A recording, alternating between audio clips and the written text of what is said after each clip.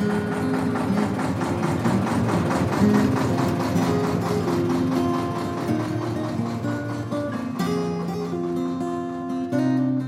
Waterways World podcast, brought to you in association with MS Amlin Boat Insurance. Hello and welcome to the Waterways World podcast.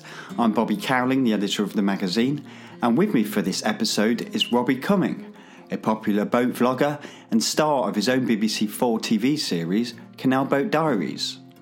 Robbie has been a residential boater since 2015, when he bought a 42-foot narrowboat and set out to explore the network. After documenting his cruising adventures on YouTube, he came to the attention of the BBC, who commissioned a TV series based on his vlogging format. Shot largely on the smartphone and providing an ultra-realistic perspective of boating life, Canal Boat Diaries was first broadcast in the autumn of 2019 and quickly proved a hit. So much so that a second series was commissioned, which is due to be broadcast later this year. I was fortunate to catch up with Robbie on a glorious Sunday afternoon in September when he was passing through Birmingham.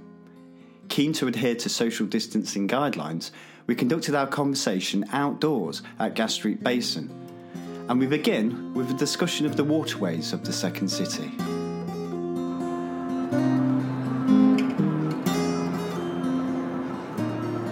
Very varied, the canals of Birmingham, you must find that. Yeah, I'm addicted to exploring them to a certain extent, although I'm always on a mission to get somewhere else. So, yeah. But it gives me an excuse to come back. The fact that I'm missing off Dudley number 1 and number 2 or the Walsall Canal, I can come back and do them another time. Yeah. It's a good excuse. Have you done the Walsall? No. Tame Valley as well. What about just Birmingham and Fazeley? Yeah, done that one, yeah. What did you think? Yeah, the parts of it are absolutely disgusting, and there are parts of it that really surprised me. I was like, "Wow, this is fantastic! It's so authentic, so gritty in a in a good way." Yeah, I'm just fascinated by it all. Really, I'm a complete canal geek. I love canal archaeology. You do still get a lot of sense of the industrial side of the waterways here, because you'll often pass, I think it's like the same in most cities, you pass that sort of industrial area to get to the touristy part. I think more so Birmingham than a lot of cities. Yes, definitely. It's very post-industrial, isn't it? Yeah, but I passed by a few. Yes, at that part, Aston Locks there, I passed by a few doors open, and there's like metal works going on, and there's a bloke having a fag outside, and it's like it's almost like nothing's changed in some ways. There's sparks flying over the welders across the road, there's scrap heaps everywhere. Yeah, I know, it's very much definitely authentic, you should say. We're recording this in September, so your new series, which is now due to be broadcast in January, is it? December. Yeah, we've already got... Pushed back, it's been pushed back a month or so, has it? Yeah, because due to the pandemic, we've had 2 months where we've had to just wait until we can get the go-ahead from CRT to actually go out there and start filming. And I was one of the first boats out there. We start our journey for the next series, Ellesmere Port. Oh, nice. Going down to Chester. That was the first leg of it, and I remember how much, you won't believe, when you see the footage, you won't believe how much weed I've got out of the propeller. Honestly, it's more than you'd ever expect. Really? More than I've ever filmed for YouTube anyway. So right. I never.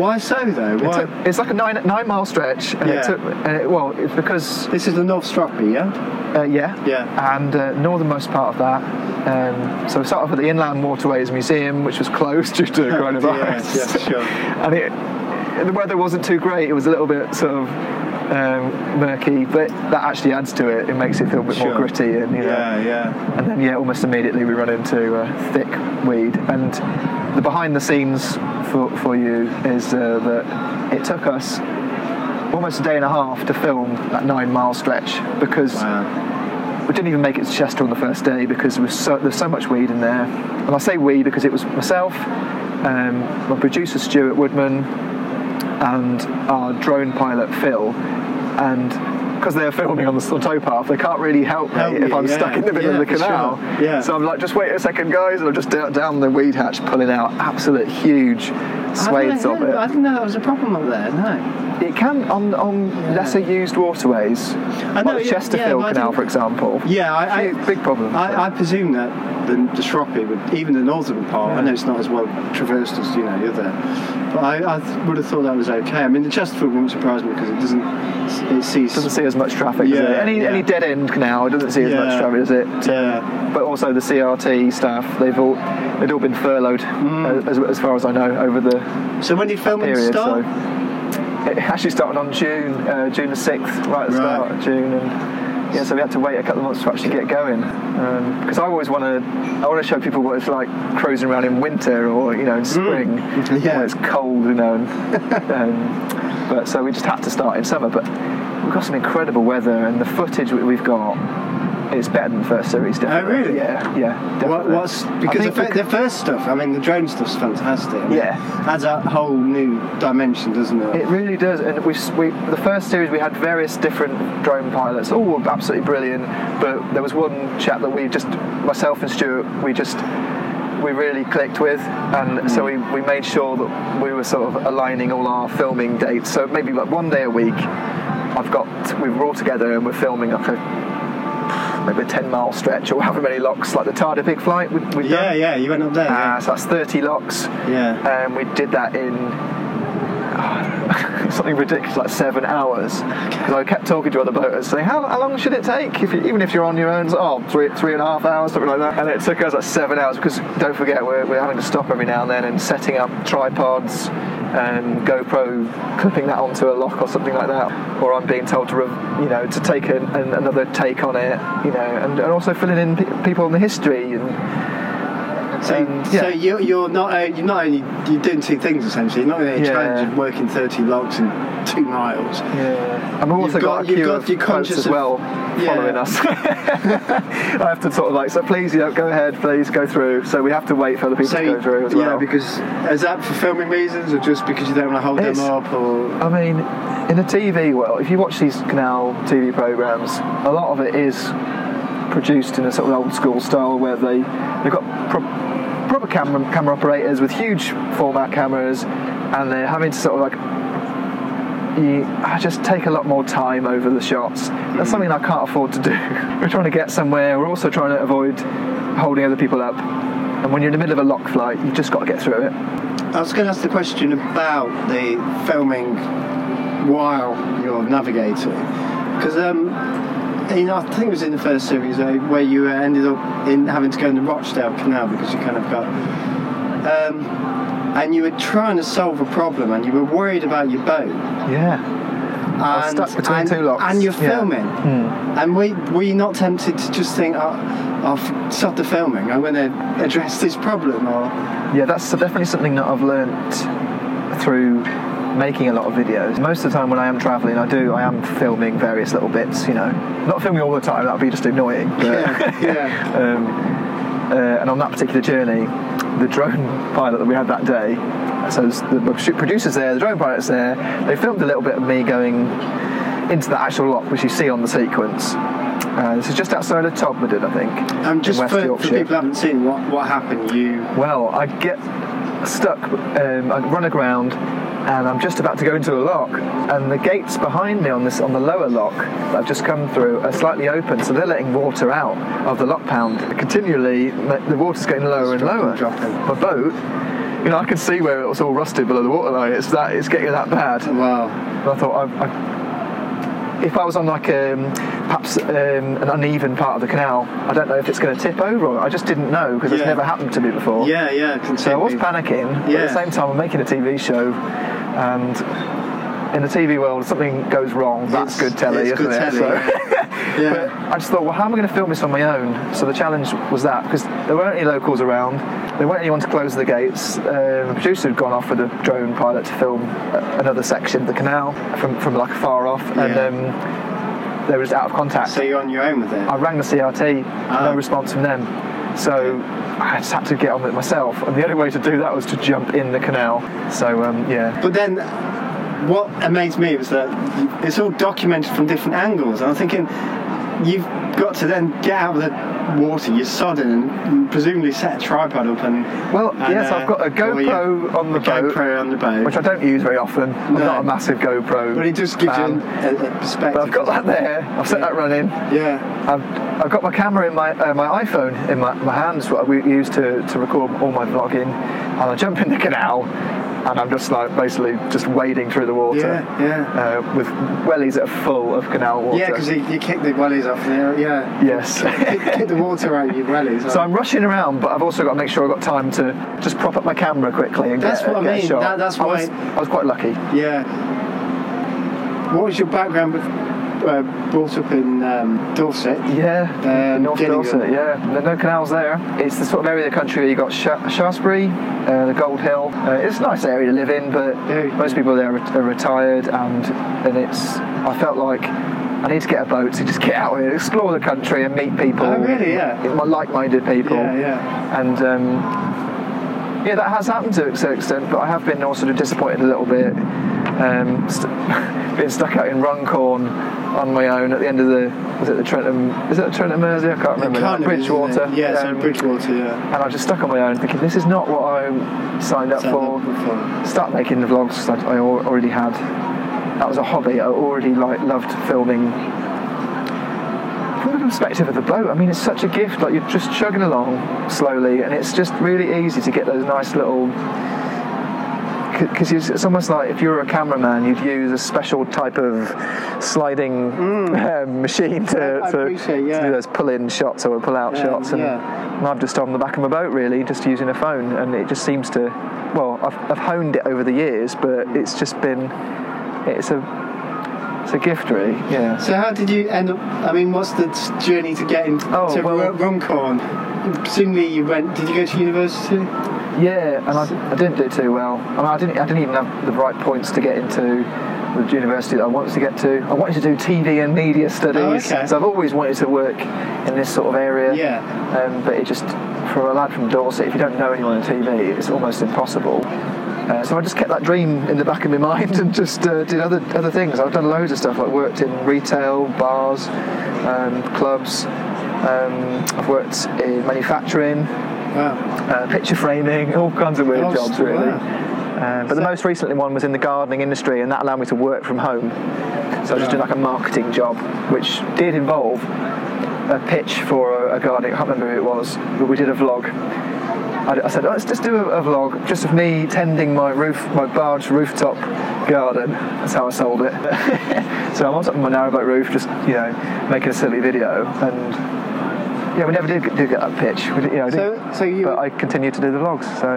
So where were you living when you made the decision to get the boat? Not in. I was living at home. Yeah, actually, I was split my time between. I think I was living in London. I had my first taste of living on a boat through a girlfriend at the time. Her friend wanted me to keep this boat running over winter whilst they sold it. When that was sold, I had to move back with my auntie in Greenwich, which luckily kept me in London, but you know what London's like, it's expensive, so in the end I had to move back with my folks, and that's in Dorset, and I just luckily found the Naughty Lass, my 42-foot narrowboat. I found that in about the nearest point to Dorset, which I think is Trowbridge. It's I think near Bristol it was, Keynsham, near Bristol. So on the kind of Kennet and Avon. On the Kennet, people will know where that is, and it's just that was my first experience. So got the boat and I was just off, really. So your first was just. Did you go out on the waterways of London? Did you experience? Yeah. So as soon as I got on that tiller, I was just completely addicted to it. Oh, really? Wow. I went through Isleworth Tunnel, not Isleworth, sorry, that's on the Thames. Islington Tunnel. Yes. And I thought, this is incredible. No one else gets to see this, apart from if you're on a narrowboat. This is brilliant. It is interesting in London because you do get a completely different perspective of the city, don't you? I mean, it's kind of amazing. There's just a completely different side to London. On the community's Regent's Canal. Really quite tight, I think. Well, I remember in overwintering there with my boat now, and what was that, about 4 years ago, and put on Facebook. I was on Facebook, I'm not anymore, but I was on Facebook, and I said, anyone want a London Boaters group? Anyone want to go out for a drink? And I think out of 10,000 odd members or whatever they are, only 2 people responded, and I ended up just going out with one of the guys. And but it is a nice community. And it is, yeah. Yeah, I don't know what it's like now. It's been a while since I've been down there. So where did you? So after buying the boat, what was your move then? And so did you explore the K&A or? Oh yeah, were you a liveaboard boater straight off? Yeah.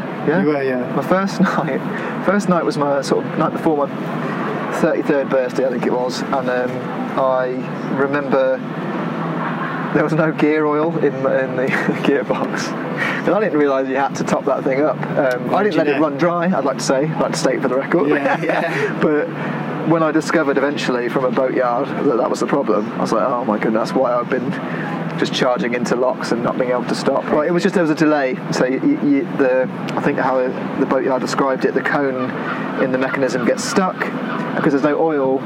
It has trouble releasing, and so it was just getting stuck in forward. I was crashing about. But yeah, it was, and I was just there. There's a thunderstorm overhead, and I'm there trying to change the throttle over. I was thinking that must be the problem, and it wasn't at all. But there's I think most people have that experience the first night on their boat or first day. It's mental. Just it's not what you expect sometimes. No, I know. I think it's always in at the deep end. It seems to me. Yes. What I hear from people. Yeah. The first time you were out on the waters was on the K&A, was it? Yeah. I followed that all the way to the Thames. Right. Joined the Thames. So were you immediately a continuous cruiser then? Yes. Yeah. Right. So there's no doubt about that. I wasn't going to stay in the marina. But I'm curious as where this impulse came from. To just buy a boat and go out and explore the waterway. I mean, because I'd had experience moving about in London, so I'd never known any different. Right. In London, you have to keep moving your boat. It's just that there's so many more moorings. It seems like people are just moored up there forever. But and maybe some of them are. I don't know. But I just thought this is great. So if I can just keep moving around and meeting cool people and just And your intention then was to explore far and wide rather than stay in a limited milieu, Yeah, and it comes down to like musical influences, in a way, because I've really gotten into just music from Manchester, like New Order and the Smiths and all that. And all that culture. I'd never seen it, and I've been to Manchester before, but I really wanted to just go up there and live there and just explore the north. And I thought, I could just go move there, but then if you've moved there, that's it. You stay in that one place. It's difficult to travel around, and you don't really get a picture, a feel of a place unless you actually live there. So I thought narrowboat was the best way to do that. And was it? Yeah, but I didn't think, I'm going to be a travel vlogger or whatever, or I'm just, that's what I'm going to do. I just thought it's just what I want to do. Yeah. And I was at a point in my life where I was thinking, I haven't gotten married, no kids, all my friends had settled down, and I was just a little bit bored, to be honest. I was like, look, I just got to do something drastic, and that was it. Yeah, that's fair enough. Did it give you an insight, being on a boat, into, you mentioned Manchester being somewhere that you were keen to find out more about? Yeah, because so obviously before Manchester, you come across, amazing cities like Birmingham, where we are now, and it's just, I think as soon as I got to, where was it?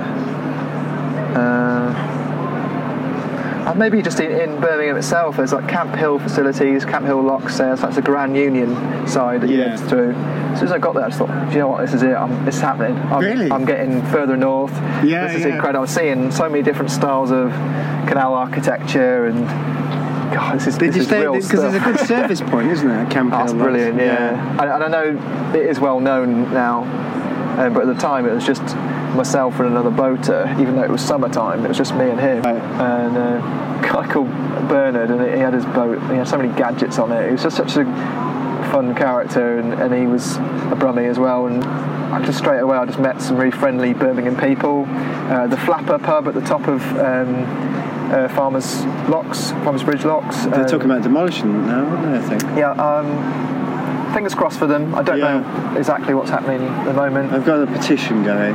Yeah, I've signed so many petitions for that place.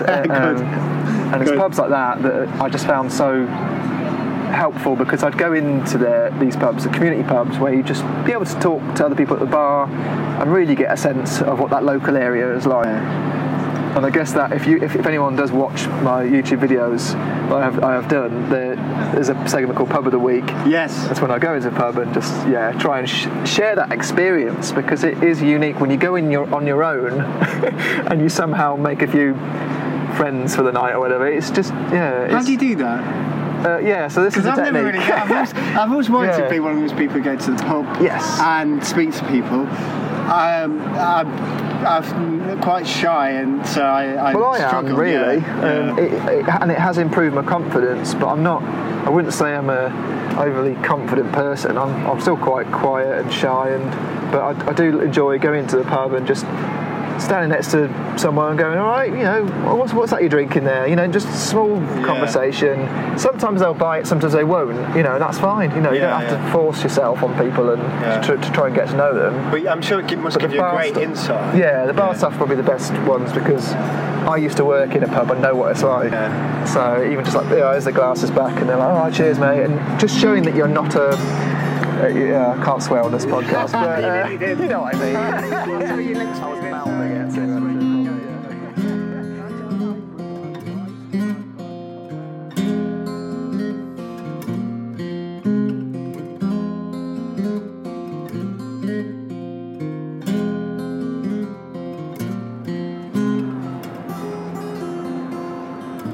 But Birmingham, there's just so much contrast here, and it's we're right in the thick of it here, but I'm still seeing a building that's got smashed out windows over there. You're right. No one's doing anything there. It's very patchy, isn't it? I mean, if we head on to the Worcester and Birmingham Route. Yeah, that's what direction we're looking at. Worcester and Birmingham. And the section through the university is lovely. Yeah, you've got the mailbox round that corner there, but then in fact, I mean, we've discussed it already. You go. Camp Hill Locks, and it's not quite as salubrious. So that's near Small Heath, and so I was fascinating that's where the original Peaky Blinders were from. Yeah, because you can see the gasometers, and apparently, there's some gasometers there. Brilliant. And something like that's the region. That's kind of roughly where they. Because of course there was a lot of the houses were in that area were just demolished, weren't they? Because of the. Demolishing slums, it was a big drive. Like a post-war thing, right? Yes, I'm not sure exactly what time period we're talking about, but so not a lot of it is visible there. So don't go there expecting. No. Yeah, I mean they filmed Peaky Blinders up in somewhere near near Chester, I think. So apart from the museum scenes. Yeah. My friend, I've got a friend Phil who runs my Facebook group. Oh, right. For Canal Boat Diaries. He'll kick me for this one, but Port Sunlight. So that's the location for lots of the shots. But also, of course, the Black Country Museum, which is on the Dudley Canal, I think. Yeah, which I'd love to visit one day, hopefully. But it's great. I went. This January actually for the first time. Yeah, it is good. But it's so difficult with coronavirus. A lot of things are shut. Yeah. A lot of things. I feel strange about going to pubs and making the pub of the week now, because it's all taped up. You have to go a certain way, and it's not the same experience. No, but in fairness, I must say that those people who are sat we're just looking across now at the Canal House. Canal House, and it's a newish, it's a very new building, isn't it? And it's new building in a pastiche industrial era. It's even got a pastiche crane under there. Got wooden cladding everywhere, pretty much. Overhanging. It looks great, but it's a nice building. It is a very trendy bar. So but the people outside look happy. I suppose they look normal. It looks like if you didn't know about COVID, you wouldn't know any different. I don't think. Yeah. We're of course on the boaters' side. We're on the Worcester bar, which separates the canals. I love it. It's canal archaeology. I'm a complete canal geek. Love it. Yeah. And that's something that grew through my travels. I got more and more of an interest as I sort of saw these different locations along the way. And I remember going to. I was on the Bridgewater Canal at Lee, and I went into a pub there, and a woman leaned over. She'd had a few drinks, and she's with her husband. She's like, so what are you doing up here? You're from Dorset, what are you doing up here then? And I said, well, I answered wrongly. I'm up here to see, I'm really interested in seeing more of my own country's industrial heritage. Yeah. And she was like, oh yeah, whatever, you come to see how the other half lives. Like, she just didn't buy it. Which is fair enough, because it does seem a bit perverse sometimes. You know, what do you mean, the contrast between places? Being a tourist of areas that are just so poor, like, and what they've grown up with might be exciting to me, but to them it's just boring. You know, it's just what they've always had there, or it's dilapidated to a certain extent, where they just think, well, I'd rather knock it down than have it as a reminder of the industrial past. Was Runcorn the place where you did your first ever vlog? Was that, was it? Yeah. And I think in my first week I was really excited because I got 150 subscribers. I was like, oh my goodness, how has this happened? This is amazing. Yeah. There's people that actually appreciate my weird sort of mix of my own music, which is, I think, quite key, and my sort of fast-paced editing and my sort of wacky sense of humour. There's humour in there as well. Yeah, I mean... You've got to keep it light and I suppose so, but I think I forced it too much at the first instance. If anyone watches my early videos and then compares that to later ones, the whole thing was it's just an exercise in becoming more and more myself rather than more and more someone else. Sure. So I started off trying to be funny, and I soon realised that is not the way to do it. So I don't know, you made me laugh. Well, thanks very much. Yeah. Because we actually, in the magazine, we did you were featured in our top 5, I think. My top 5. Yeah. And, I'm very proud of that. That's on my wall. Top 5th best. But no, one of the distinctive things. So I just dropped my keys. One of the most distinctive elements to that was your humour. It's not really a feature of the other your compadres in the vlogger world. So that did make it stand out. But you've softened the humour, or the comedy's been reduced. It comes out of nowhere, and that's the best way. So something will happen, and it'll be funny. Yeah. Don't try and force it. But that's what I've said to myself. Just go with the flow, and you'd be the funniest when you're not trying sometimes, can't you? So I imagine so. I don't know. I don't think I'm ever funny. Well, I did try and get into comedy. That was my first YouTube escapades, making comedy sketches. Oh, okay. So you dabbled with that medium before? I knew how to edit. I've been editing for decades, so I'd already had that skill. So it was just applying it to the vlog style, video log style. Or canal log, clogging up the internet with random videos on narrowboating. But see what I mean? I'm trying to be funny there. It does not work. No, it's not. It's a tough crowd. So from Runcorn, so that video was presumably quite well received, and then you felt inspired to do more. Well, let's skip ahead now, because I've done lots of videos. I got some nice reviews in the magazines, and then I've got to the point where I'm on the Chesterfield Canal. Very, very difficult canal anyway, but I was just at the point of my narrowboat life or whatever, where all the jobs were getting on top of me. All the things I had to do to the boat, all the rusty bits that I should really attack, and all these things I should fix. Just all that list's getting longer and longer. I was going to the pubs too much. I think the World Cup was on, so I was just spending every evening in the pub watching football. When was this then? 2018? Is it World Cup? Yeah. And I was just getting onto that first rung of alcoholism. And, oh, really? Yeah. And it is a...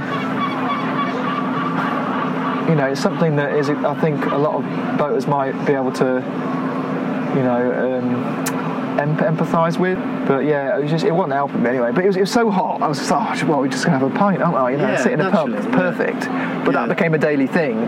And then I was just getting frustrated with when I was actually cruising, and just not exercising, not coping in general. I suppose it's saying that in modern parlance, you're not looking after your well-being, aren't you? Yeah. Like, mental health is something that's obviously been bandied around a lot. I'm very lucky that I don't suffer from the type of depression that some people suffer from. But depression and anxiety are some things that I know well, and I don't always know how to get out of it. Sometimes I have bad days where I just don't feel like doing anything. Yeah. And I just have to say to myself, that's all right, it's just fine. But funnily enough, the video that I filmed on the Chesterfield Canal was the one that was seen by Stuart, the producer, producer Stu, as I call him, at the BBC East Midlands. Yeah. And Stuart, just to contextualise, he's made a lot of Canal TV prior to meeting you. Britain Afloat, he did. Britain Afloat. And he also produced, or was assistant producer on Canals, The Making of Britain.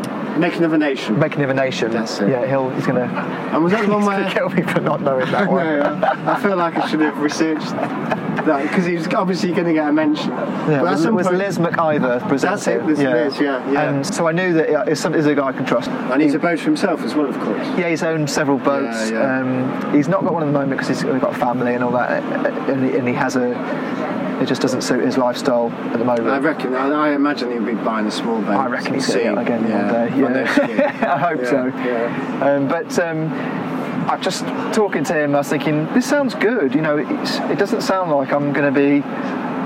You always worry about selling out. Well, I do. How did he approach them? Did he get your number? Just called up, and I don't know how he got my number. So maybe.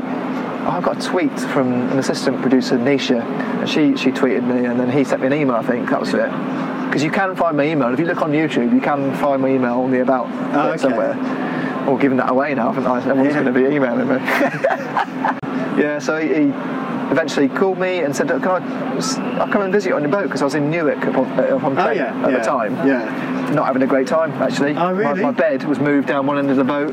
The toilet tank was in pieces. Oh, right. Couldn't use the toilet. It was being rewelded together. I was just not enjoying it, and I was actually thinking of getting a new boat, getting a different boat. Right. I'm just so glad I didn't do that. Yeah. He turned up and I said, do you really want that on BBC? At the time, I'd just been taking the paint back, and it was all, just the bare metal and bits of paint everywhere. What did he say then? He said, no, this is the real side of boating, and that's the programme I want to make. Right.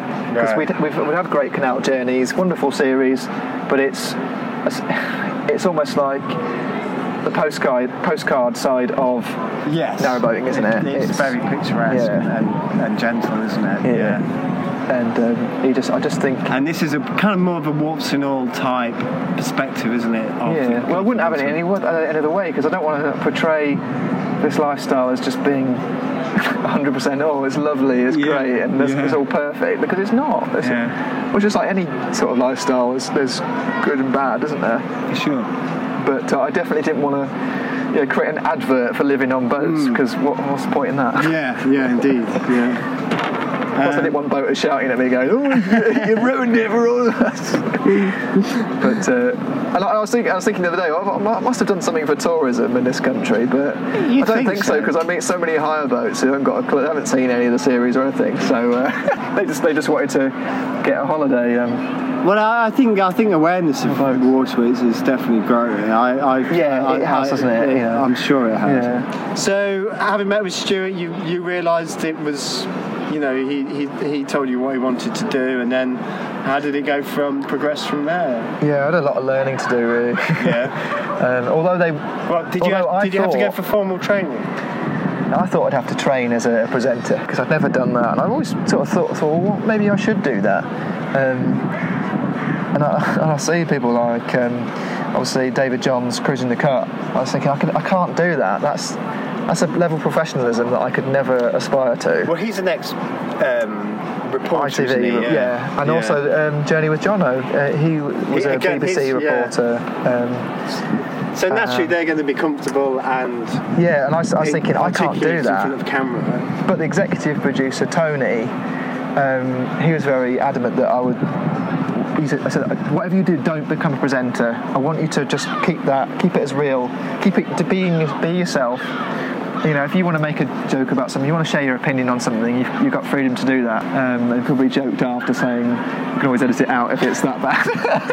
But they really wanted it to be just authentic, and I think when you have a presenter on a TV show saying, this is the waterways, this stretch of the canal here goes on down for several hundred miles or whatever, and it's I don't know if it takes you out of it somehow. It kind of puts got a barrier creates between, a distance between the. Whereas your trick is that you talk to the camera as though it's a mate aboard, as though you're speaking directly to the person who's watching. I think. I'm glad you said that, because there are times. I think I wrote that. Yeah. I think I wrote that in our top 5. So I'm just rehashing a line I already used. But no, you're on the money it doesn't there, mean that that's exactly what that's what I use I've got my phone, I'm recording, I'm on a tidal river, I'm going at like 10 miles an hour, guys. That's fast. And the only thing that's keeping me from, absolutely just sheer terror is this connection that I've got with perhaps someone who might find the footage later on. But just the knowledge that I'm not alone, because obviously I am very much alone when I am travelling around. Does that get to you? It's been a really lonely year. This year? Yeah, because of coronavirus and because of the BBC's guidelines, which are very strict. Couldn't have anyone on board the boat, no visitors. Right. I couldn't go on anyone else's boat. I couldn't come within 2 metres of other people, obviously. It wasn't just guidance, it was something that I needed to do in terms of my contract. And wearing face coverings at all time and stuff like that. Where were you when it really kicked off? March. On the Shropshire Union. I can't remember exactly where. So but did you have to just moor up and? Yeah. Where did you kind of sit out the lockdown? I don't think it'd be too much of a surprise, because I did make a few videos about it. That I spent. Lockdown was fantastic for me, really, because I managed to bond with my girlfriend's daughter to the extent that I'm a stepfather now. So I've got a stepdaughter. I've got an instant family, in a way, which is just incredible. It might mean that I'm spending more time on land, because how can I have a family? How can I be happy? How can I have a family if I'm on my own on a boat? So it has been a lonely year, because the guidelines were that I couldn't have family members over when we're filming and that sort of thing. So although I could have a visit from a girlfriend, she's got a job, she's got a whole life. It's 2 different lives, and it's so difficult for those to meet in the middle. And because I couldn't travel on public transport, that was another thing that the BBC were hot on. I'd have to take a special taxi, sit in the back with a mask on. Right. Which is such a weird thing, but that's how we had to do that, just to protect the other production staff members. And so it's just such an isolating experience, but at the same time I've had such a great year. All the sights that I've seen and the moorings that I've had right out in the middle of nowhere, being able to share them with people who watch the series, and it's just. So where have you travelled, and what's been and where do you aim to end up? So right now I'm at the. I don't want to spoil it for people, because there are several moments in the series where you're thinking, oh God, is he actually gonna make it? Especially in the last. We don't even exactly. Know, do we? You don't know. I want I want people to watch it with that sense of what could happen next, because literally anything could happen. You don't know we can't plan it out. That's the great joy. So when you do encounter a problem, it's documented, and I think anyone who's filming on the canals will say that. You can't plan a journey to the exact hour,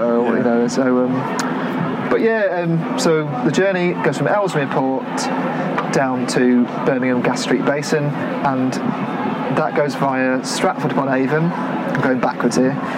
Worcester. So that's skipping through the tide, a big flight. So Worcester, and other places like Kidderminster, and so places that you wouldn't normally think of focusing on. What's Kidderminster like? It used to be a big carpet manufacturer. That's exactly. Yes. How did you know that? That's amazing. Things you learn.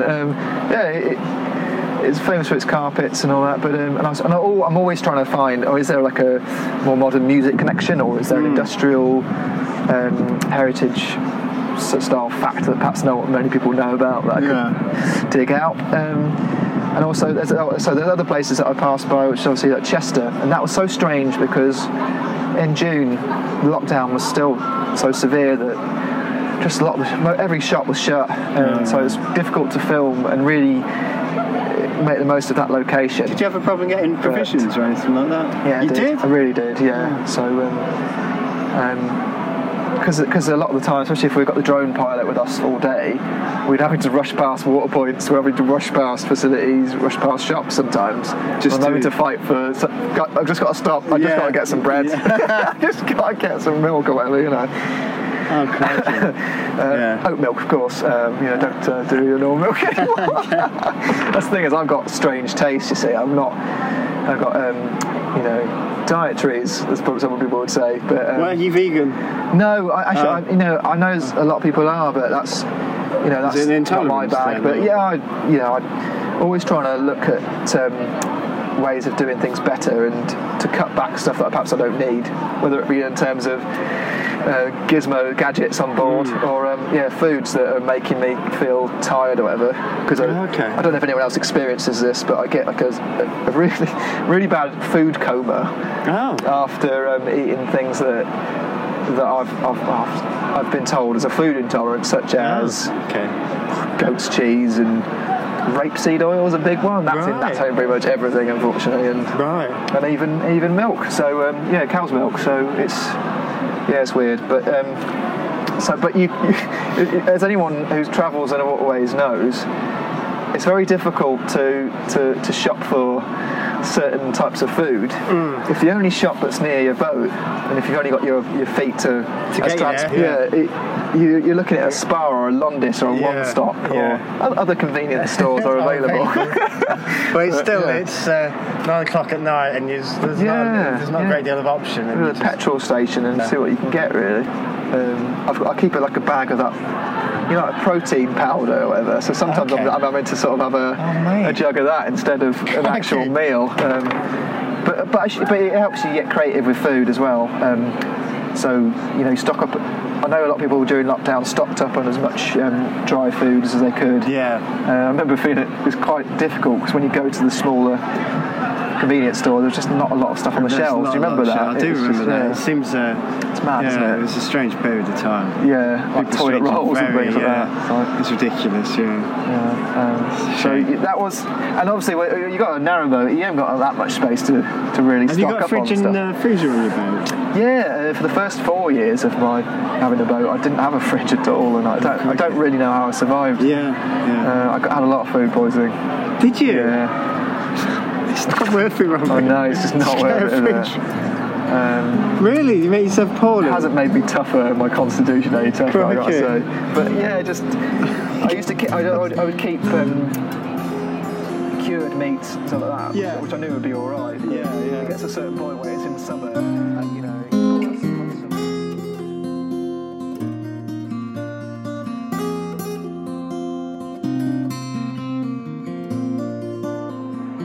It's such a huge pleasure to be on this podcast, because I love listening to podcasts. It's like the radio. It's like your friend, isn't it? Yeah, definitely. I'll listen to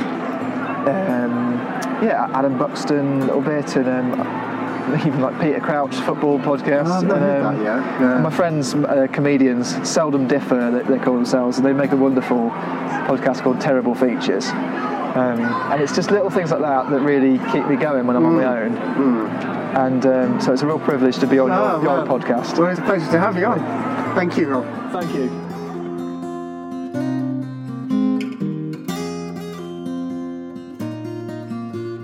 Choosing the right insurance for your narrowboat, wide beam or cruiser can be hard work, but the friendly team at MS Amlin Boat Insurance will provide a quote tailored specifically to your boating needs and really take the hassle out of insuring your boat. Call 01732 223 650 or visit boatinsure.co.uk.